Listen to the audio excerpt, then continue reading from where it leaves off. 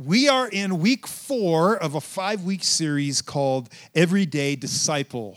And what we've been talking about is, as a church, really something that's core at our vision and our mission of becoming a group of disciples who make disciples who then make disciples. And about 20 years ago, plus or minus, something like that, I was a wilderness trail guide. And I worked up at this camp called Camp Red Cloud. Anybody remember Camp Red Cloud? Yeah, up in the San Juan Mountains. Absolutely gorgeous place, and I think one of the prettiest places in Colorado. And this summer, I got to be a guide and a wilderness guide. We'd take groups out on the trail. We'd start out at the trailhead and go way up into the San Juans, like under Uncompahgre Peak and over these passes and stuff, and spend a week out on the trail with young people, and it was an amazing time. And I remember this one group that came up one year. They were from inner city Houston. So these inner city kids from the school in Houston came up, and they had, a lot of these kids had never been in the mountains before. It was a completely new experience for them. And then they're coming from Houston, which is pretty much zero, pretty much sea level elevation-wise, up to the trailhead, and that starts at like 9,000 feet.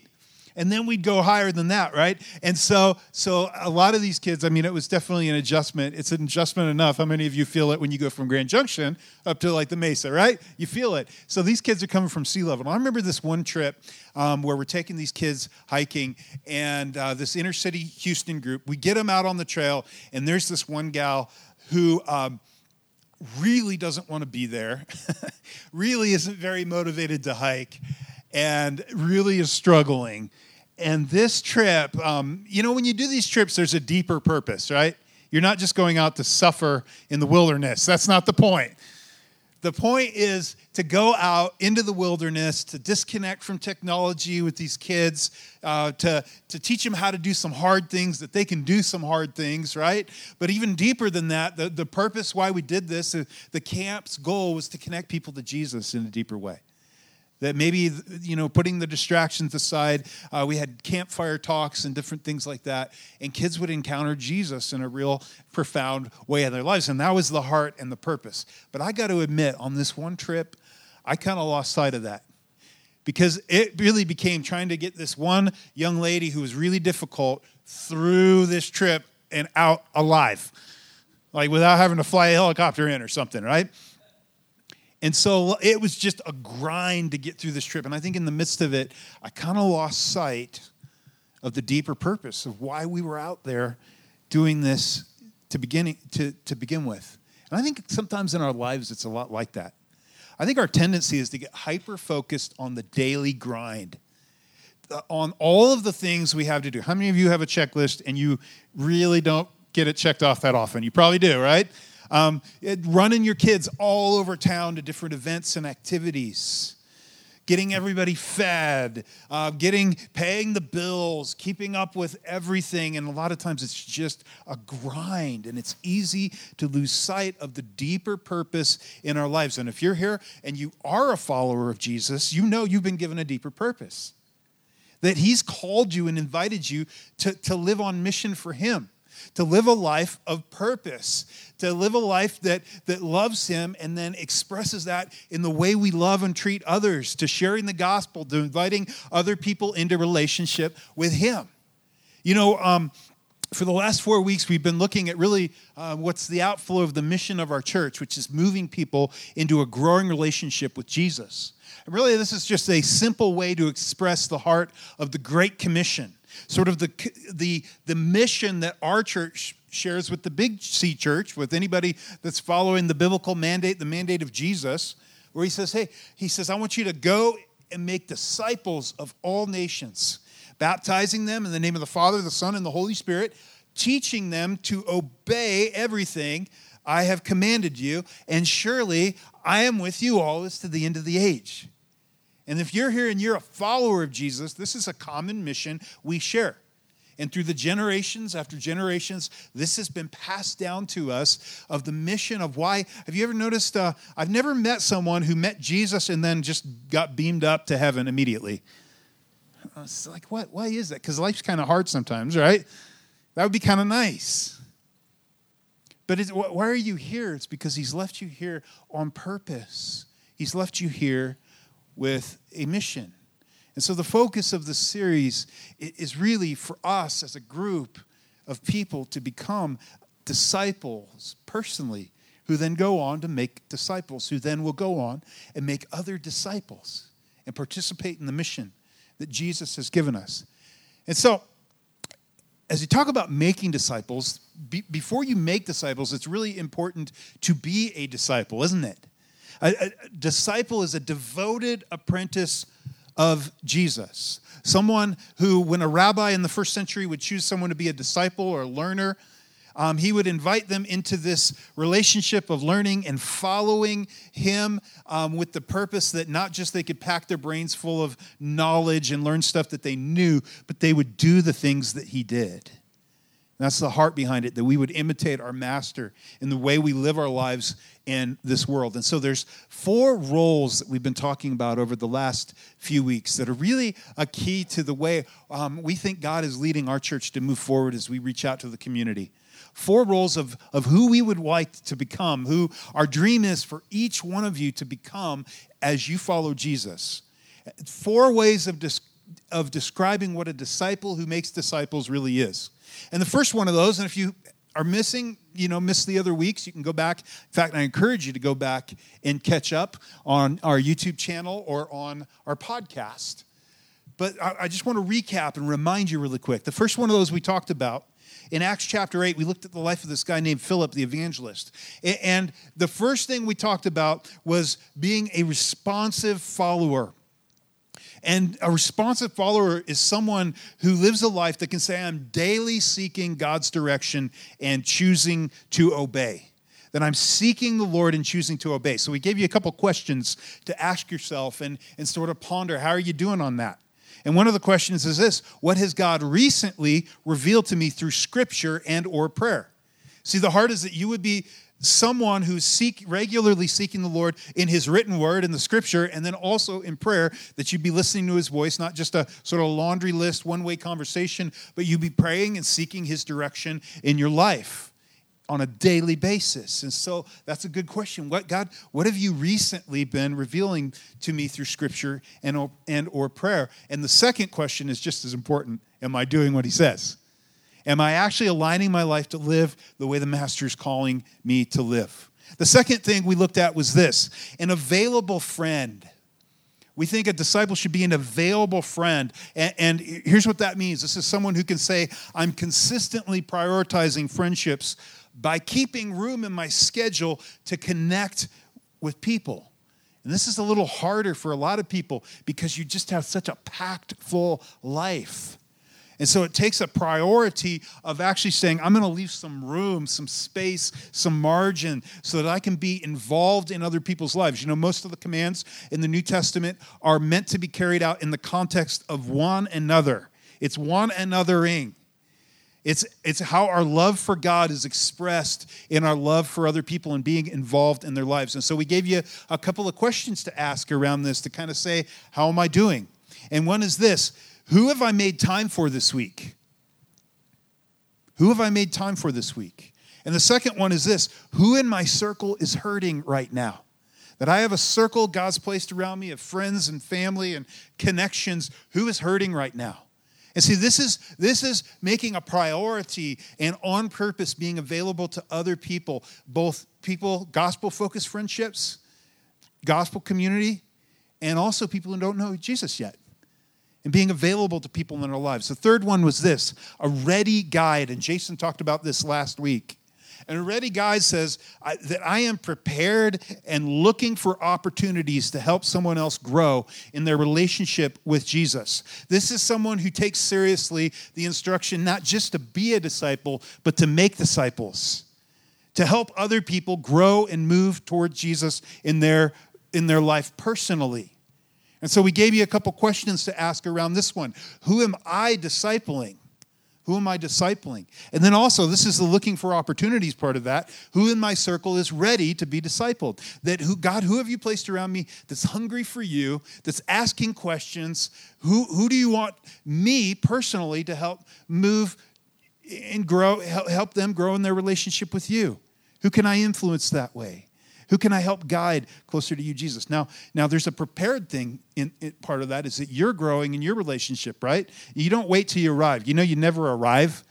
We're lifelong learners. You never arrive at a point where you're like, whew, I'm done growing. No, we're always grow throughout our lives. And the first thing, one of the first disciples of Jesus, I love it, in the book of John, when he meets Jesus, Jesus invites him to follow him, and he's just like, man, Jesus. And he finds his buddy, and he's like, you got to come meet Jesus. And then he says, the guy's like, what, Jesus? And he's like, yeah, just come and see. Come and see. And so it starts right away. As soon as you begin to follow Jesus, that you'd be drawing other people to him. But the goal is, as you grow throughout your life, you would be more and more equipped to help others grow in their relationship with Jesus, a ready guide. And so today we're going to look at the last one of these four.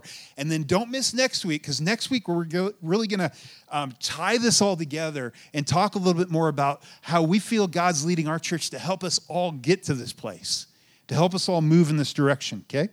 But the fourth one today that we're going to look at is this: a life on mission. A life on mission. And someone who's living their life on mission is someone who can say this: I am living my everyday life on mission to share the good news of Jesus. That every day in my life, my lifestyle is to live my life in such a way that I'd be able to share the good news of Jesus. And to help us have this conversation, why don't you go ahead, if you have your Bibles, and turn on over to Acts chapter 9. Now, we often teach verse by verse through whole books of the Bible here. Through this series, we've been kind of jumping around to some different places. And today we're going to be in Acts chapter 9. And I want to look at the story of one lady. And as I was talking with my wife, we were driving in the car earlier this week, kind of talking about where should we go with this last one, with Life on Mission. And she's like, man, I just read this story in Acts 9 about this lady. You should check her out. And so I started, my wife didn't tell me to check another woman out. That's not what she told me. Sorry. She's like, research her, right? Because she has an amazing life, an amazing example of living a life on mission. And so I did, and I'm like, wow, yeah. What a cool story. What a cool account. So we're going to be there. Just to recap where we're at in the book of Acts. We haven't been teaching through it, but we started the series in the book of Acts in Acts chapter 8.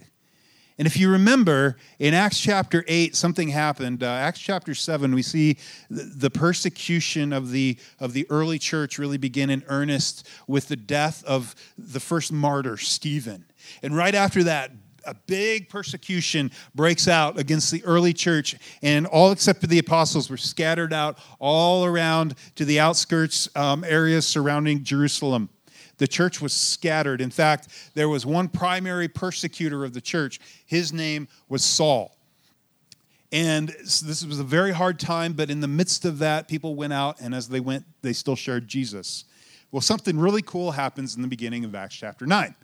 Saul has a dramatic encounter and meets Jesus.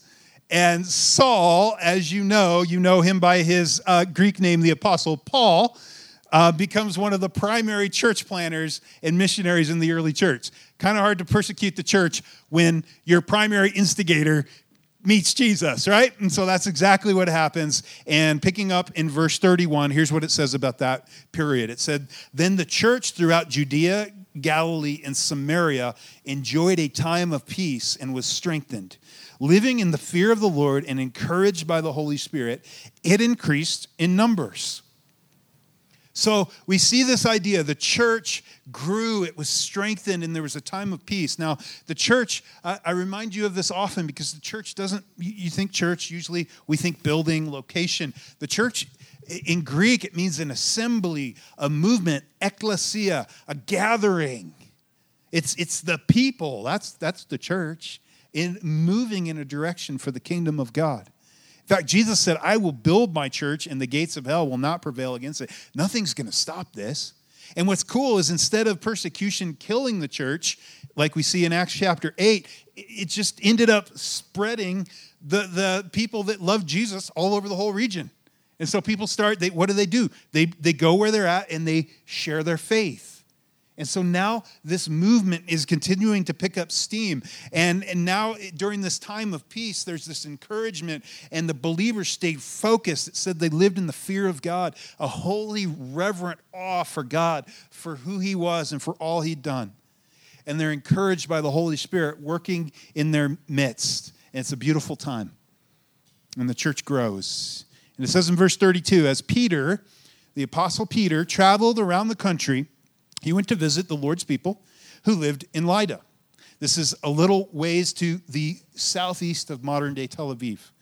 He says there he found a man named Aeneas who was paralyzed and had been bedridden for 8 years. Aeneas, Peter said to him, Jesus Christ heals you.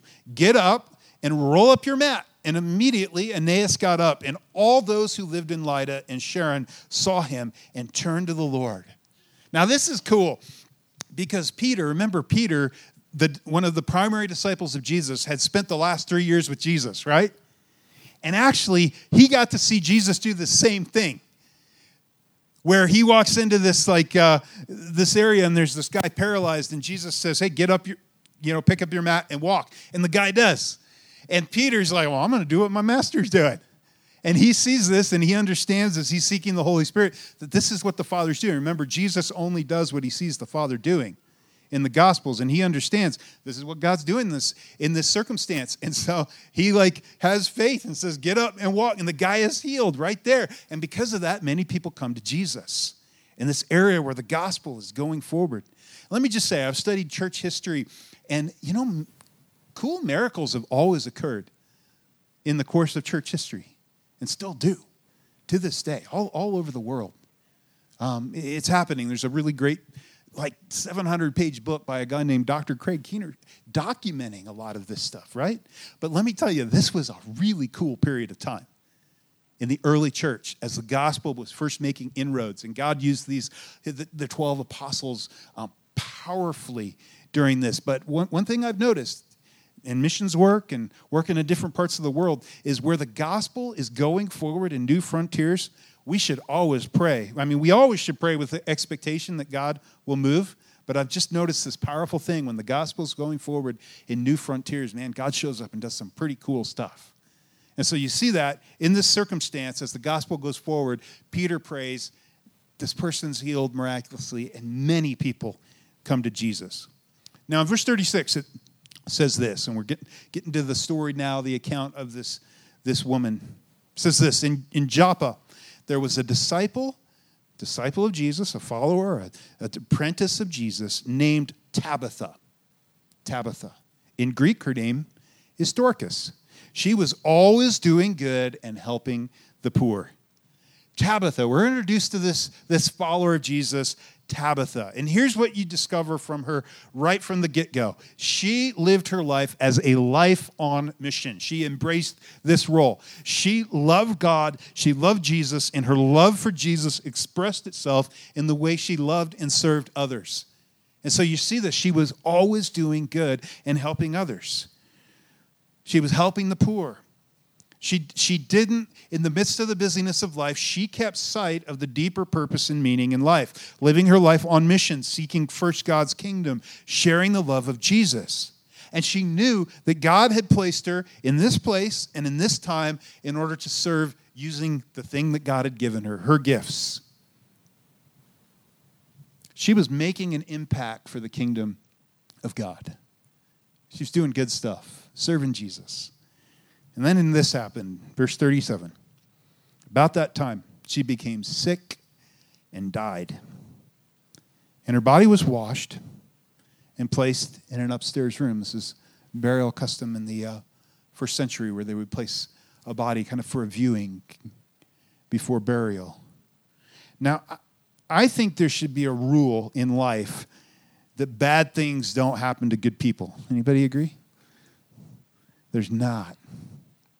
There's not.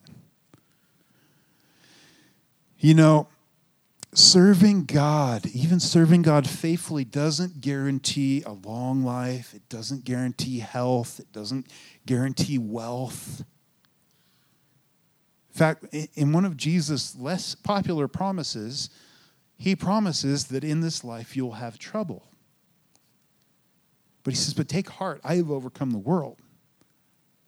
But this is the reality of life. This is the reality that we live in a world that's broken through sin. When sin entered, there's a brokenness, right? And sometimes great believers who serve God with all their heart, they experience that. It feels like I've been, as a pastor, I get to be involved in quite a few, it feels like I've been involved in too many funerals lately. And some wonderful people that love Jesus.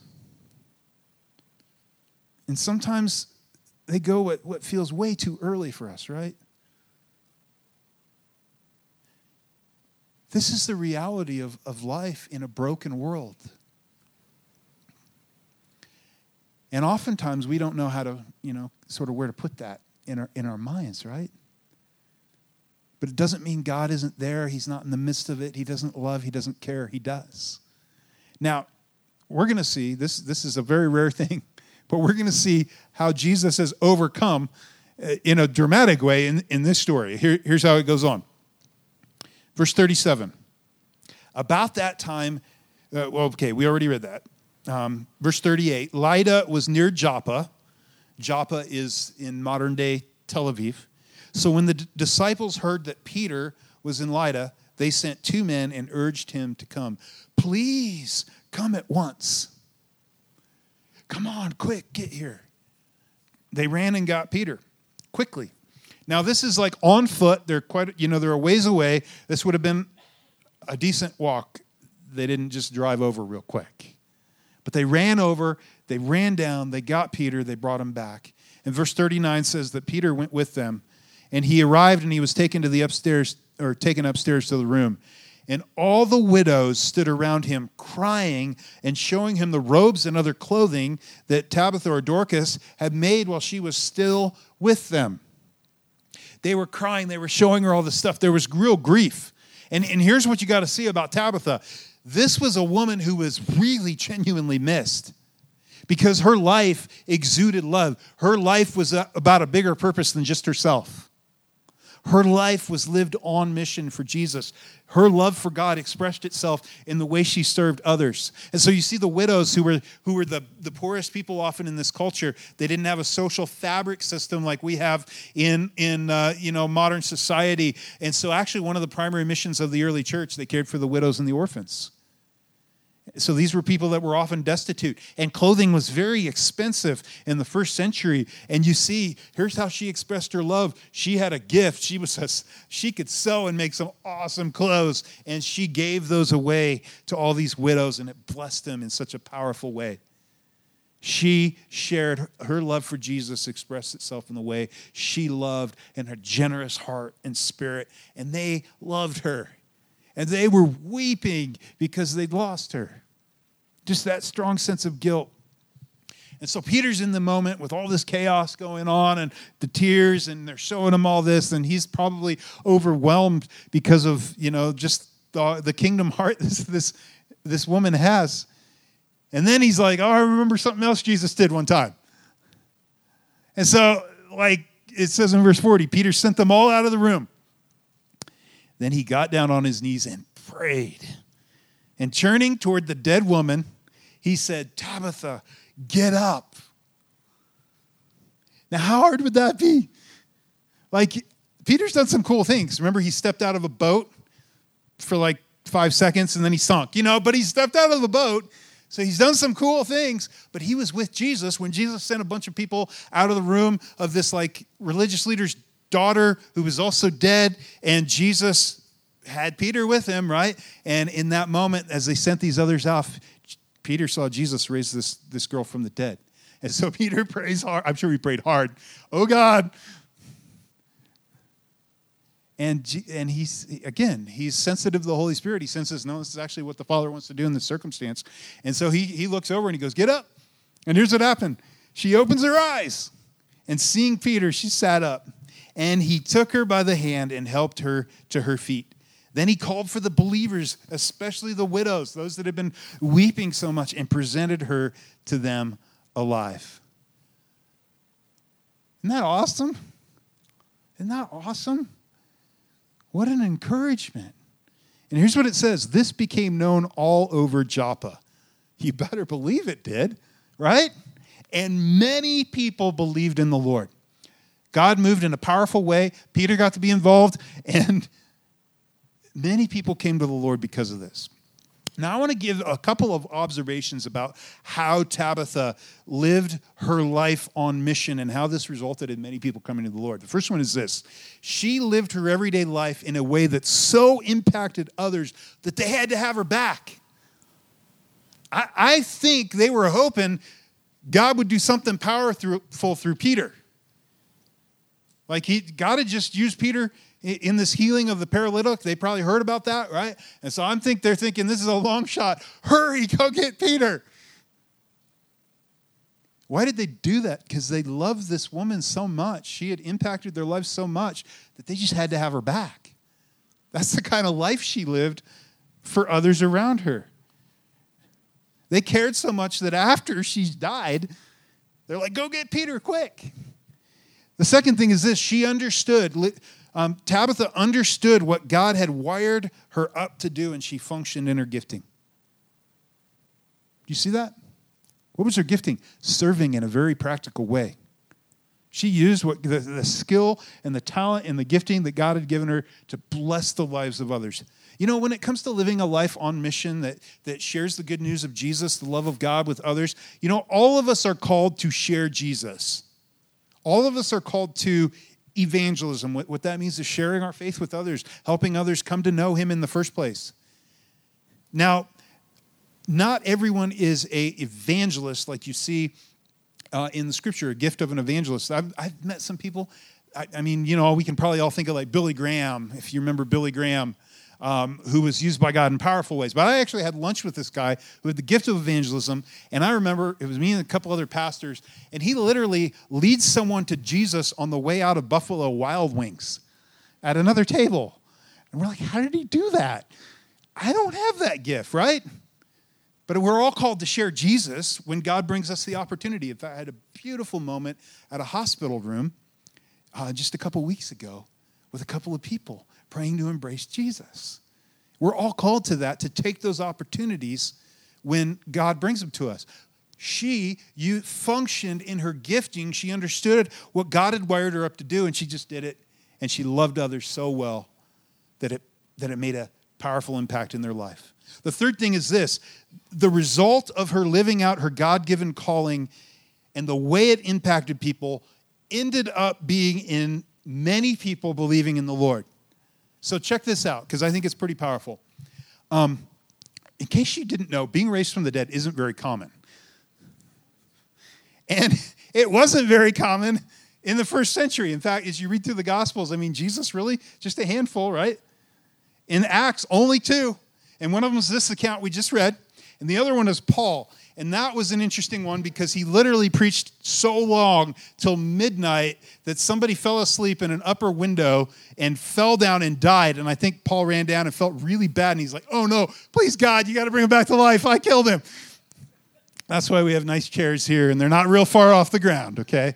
If I ever put you to sleep, you should be okay. And I don't have as much faith as Paul, so don't you be falling off them, okay? But check this out. So God uses Peter to perform this incredible miracle, and it was a stupendous miracle at this time, which is why so many came to believe in Jesus. It was such an evidence for the gospel, right? And get this, like, here's the thing. Here's how the ripples work. See, because had she not been living her life on mission in such a way that it so impacted others, when she had died, people would have been sad, but I don't think they would have been like, go get Peter. We got to have her back, right? So they don't go get Peter. Peter doesn't come. She doesn't get raised from the dead. And lots of people in this area don't find Jesus. Her living her life on mission, in her calling, loving others the way she'd been called to do. You see the ripples and what it led to? She had no idea. But ultimately, her life impacted so many people. And we're here, her life's still impacting people because we're reading about it today. And she's inspiring us to live our lives on mission, which is going to... See, you have no idea the ripple effect of you just being faithful in the area God's called you. A life on mission. A life on mission is someone who says, I am living my everyday life on mission to share the good news of Jesus. My everyday life. You know, your greatest mission field is your everyday life. That's your greatest mission field. Pastor author named Robbie Gallaty, who wrote the book Replicate, that really helped inspire the Replicate groups that we're launching that Jason told you about, are just our small discipleship groups. You'll hear more about them as we go forward. But he wrote a book, and one thing he said is this, and I think it's really powerful. He said this. He said, getting people to come to church is a great endeavor. Inviting people here, they're going to hear the gospel, that's a great endeavor. He said, but what's even greater is the front line of ministry called your everyday life. See, God has placed every one of you in a specific place with a specific group of people around you, and you're called on mission to that group of people. The way we've said that over the past couple of years here is my circle, my responsibility. That God's called us to reach those around us.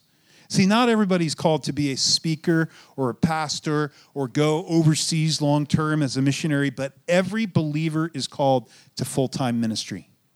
I have a pet peeve, and that's we try not to refer to ourselves as in full-time ministry. We usually use the term vocational ministry, or at least we try, because here's what full-time ministry, when you're referring to pastors or missionaries, communicates. Everybody else, you're part-time. Now, if you're here and you're a follower of Jesus, you are in full-time ministry. Your life is to be lived on mission for Him. You do something else for a paycheck and probably get a better one, a lot of you. But that is your mission field. That's your mission field, right? Paul puts it this way. In Ephesians, we took weeks and weeks. We went through Ephesians earlier this year.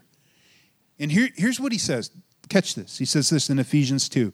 For it is by grace you have been saved through faith, and this not from yourselves. It is the gift of God, not by works, so that no one can boast. This is the heart of the gospel. That you didn't do anything to tip the scales in your favor, attended church enough, said enough prayers, gave enough, whatever, that God's okay with you. No, He loved you first, and while you were dead in your trespasses and sin, He reached down, He grabbed you, He went after you. You responded through faith to the free gift of grace. The free gift of grace. You got nothing to boast about. We're all on an equal platform at the foot of the cross. The gospel. And you can receive that. In fact, if you're here today, you can receive that free gift today simply by placing your faith and trust fully in Jesus and what He did when He died and rose again for you as the full payment for your sin. And you can experience His eternal life. So that's the gospel. But it doesn't just stop at receiving a free gift. It works itself out in a grateful response to the gospel in our lives. See, don't separate verse 10 from the others. He goes on, not by works so that no one can boast. For we are God's handiwork, created in Christ Jesus to do good works which God prepared in advance for us to do. That He has a purpose and a plan for your life. That He knew you before you were ever born.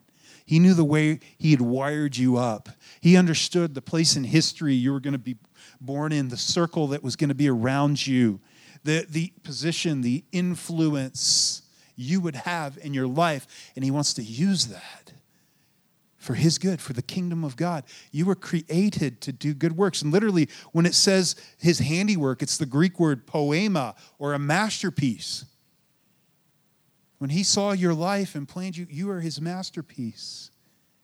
See, this is why I think so often we miss it, but the greatest area of impact is often right down the hall at work or at home. Your greatest area of discipleship, if you're a parent or grandparent, will probably be in your own home, with your own kids, with your own grandkids, as you help them grow and move toward Jesus. This is at work, those relationships that God just puts you together. You're together 8 hours a day. At school, those that you rub shoulders with every single week. At home, on the side of the sports field, as you're watching your kids' game, those are relationships. God's put you in this place. This is your everyday life, and it's your most powerful mission field. We have some good friends that come on Saturday night. And they have a home daycare. And, man, they just use it as like they love people really, really well. And they pray for people. They tell us, like, man, we've been praying for so-and-so for this many years. I think they're coming this week. Like, that's awesome. We've seen God impact lives, and that's where the rubber meets the road. That's what life on mission is about, being involved, praying for others, caring for others. You're his masterpiece. He's given you a unique God-given calling to live out. And yours looks different than mine, looks different than the person next to you. We oftentimes look and base our lives, especially with social media, on like being a success and looking at others and taking our cue and reference. No, the question is, God, what have you wired me up to do? Who have you placed around me to reach? That's the bigger purpose. That's what you're all about. That's what you're doing. He's given you like gifts and interests, things you like, things you're interested in. Any guys like hunting, fishing? Nobody's going to raise their hand. All right, some of you are going to raise your hand. Yeah, you know what? Some other dudes in your life like it too that don't know Jesus yet. It's a great opportunity to be involved in the lives of others. And I'm sure everyone in the room has something like that. Be aware. A lot of living a life on mission is simply being aware of what God is doing right around you. That the Father's working, like Jesus said, I do what I see my Father doing. Understanding that the Father's working around you. And the primary thing he's doing behind the scenes, the plot, the bigger plot, under the plot, and all the daily like details of life, is he's drawing hearts toward him. And you're part of that plan. That's the deeper picture of life and purpose behind life. We get so caught up in the daily grind. How do you connect and stay connected? Okay, God, there's a deeper purpose here. It's being aware of what the Father's doing and being attentive to the voice of the Holy Spirit when he says, hey, pay attention to this. There might be something deeper going on here. I sold my old car truck and got a same year old truck with lots of miles on it, but it's a Toyota, so it's going to go a long ways. And I got to put a little bit of a lift on it and some little bit bigger tires, nothing crazy. But so it'd be good for hunting and getting out on the Jeep trails and stuff like that. It would be fun. And I was running over to meet this guy and buy like a computer monitor off Facebook Marketplace. I'm always like buying used stuff on Marketplace. Anyway, I go and I show up and the guy's like, man, nice rig. I'm like, thanks, I'm kind of proud of it, you know. So we got to talking. He's a Toyota guy, and he was showing me his 4Runner that was all tricked out. And I'm like, cool. And then it hits me. I'm like, okay, wait a minute. Maybe God's doing something deeper. And we started just talking about life. And he was going through kind of a hard period of life. And got to invite him. I don't know. Hopefully he'll come sometime. And I realized, like, it's in those moments that God's like, I've got a deeper thing going on here. You pay attention to that, or are you just focused on the surface thing? God's always drawing people. He's always moving. Are you paying attention to it? You know, Jesus, in one of his most famous sermons, he tells us a little bit about how this works itself out in our lives. He says this, you are the salt of the earth. But if the salt loses its saltiness, how can it be made salty again? It is no longer good for anything except to be thrown out and trampled underfoot. You are the light of the world. A town built on a hill cannot be hidden. Neither do people light a lamp and put it under a bowl. Instead, they put it on its stand, and it gives light to everyone in the house. In the same way, let your light shine before others that they may see your good deeds and glorify your Father in heaven. This was the life that Tabitha lived. It brought glory to God. See, salt, what does salt do? Well, it preserves stuff, right? And especially in a culture without refrigeration. Some of you've been hunting and you're using some salt to preserve some jerky. And if you need a taste tester, you just let me know. I'll be happy to help you out with that. Preserves things. It has a preservative thing. It brings out the flavor, doesn't it? Salt brings out the flavor, the good flavor. Tabitha, her life brought out the flavor of the love of the Father God. Didn't it? What does light do? Light does a lot of different things. Part of it is it warns of danger, and part of the role of a believer is to warn people of the eternal peril that they're actually in and invite them into relationship and eternal life with Jesus in a way that's full of grace and truth. Just like our Savior, our teacher, Jesus. Light warns of danger. It shows you the way. I remember traveling once and staying in like an Airbnb somewhere, and I just got up in the middle of the night, disoriented. Have you ever done this?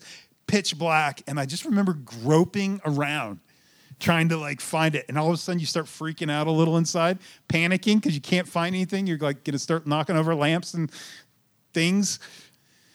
Light, all of a sudden a light switch goes on. It shows you the way, doesn't it? And a believer is called to help show others the way to Jesus, to what life is really meant to be, and ultimately to bring glory to our Father. Did you know your life preaches a sermon that either draws people toward Jesus or repels them from him?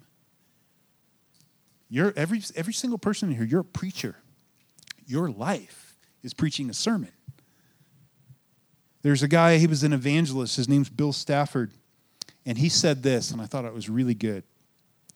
Your walk talks and your talk talks, but your walk talks louder than your talk talks. Right? I want to say it one more time in case you missed it. I think it's good to memorize. Your walk talks and your talk talks, but your walk talks louder than your talk talks. See, people are looking at our lives, how we react on the side of the, basketball court. Like Tabitha, how we're expressing our love for Jesus in the way we care for others around us. What's your walk talking about to the people around? Life on mission. I am living my everyday life on mission to share the good news of Jesus. We've got 2 questions for you to take home and ponder this week, to ask God, how am I doing on this? The first one is this: who am I praying for, and what's the next step towards sharing the gospel with them? See, if you keep this on the front of your mind, that you would always have someone in your life you are praying to be able to share Jesus with. You are looking for opportunities you're praying for because you love them and you want them to experience the life in Jesus. You're asking, what's the next step? You know what? God's going to show you that. If you're praying and you're looking, he's going to show you, and you're going to have some amazing opportunities that you may have totally missed before. That's a very personal thing. God, who am I praying for? Are you praying for anyone consistently right now? If not, I know God's placed people in your circle that he wants you to be praying for and asking what's the next step to share Jesus. This is the bigger picture. The Father's drawing people towards him. Don't live your life just focused on the little things. Understand he's drawing people. There's a bigger picture and thing he's doing. There's a plot. There's a purpose. It's not just surviving like on our backpacking trip. It's hearts being drawn toward him. Second one is this: how am I leveraging my time and resources for the kingdom of God? That God has given you, he's placed you in a circle of friends, but beyond that, he's given you a certain amount of things that he's entrusted to your care. He's given you a certain amount of time. How are you leveraging that for his kingdom? And yes, this is a generosity thing, a generosity of heart, understanding he's the owner of everything that we've just been entrusted, and asking him, how do you want me to invest and leverage what you've given me for you? But it goes beyond that, right? It's opening up. I have a friend that they just let a bunch of high school kids take over and run over their house to share Jesus with them, to have a Bible study, right? People are more important than stuff. Are you using your stuff for him, for the kingdom? We have a couple vans parked back out here that are going to take a bunch of our kids out to Stutes Farm later on an event. We have some friends in the church. Well, church doesn't know those. We have some friends that just have a couple extra vans they keep. And they have a kingdom heart. And they loan them out all the time to different churches and ministries. We've taken them to Mexico, right? It's just like, all right, this is your stuff, God. In fact, we're going to be strategic and have this because we know it's going to be needed for your kingdom. I think that's awesome. What has he placed? How does he want to use your business to reach people for Jesus? How does he want to use the influence you have in the community for Jesus? How are you leveraging that for the kingdom of God? Would you stand?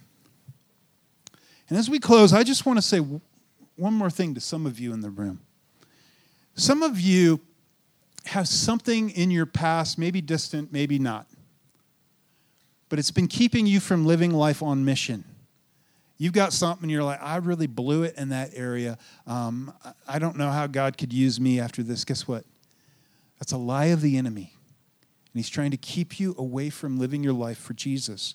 You know the cool thing about this whole story? Peter, the guy that God uses to perform this dramatic miracle in this story, not too long before this, he had his worst moment of his life, where he literally denies Jesus 3 times. If you're struggling with something like this, where you're like, I don't know how God could use me, and it's been kicking your life out of living on mission for him, you need to go read John 21. And the love Jesus shows as he restores him. Because had not Jesus restored him, Peter wouldn't be in Acts preaching the first sermon where thousands of people respond to Jesus and coming around and being used by God in this powerful way where many came to Jesus. And some of you have something where you need to receive the grace and the forgiveness of God and get some other people around you to support you and encourage you, because God's calling you to something and he wants you to get to it and not let your failure keep you from it.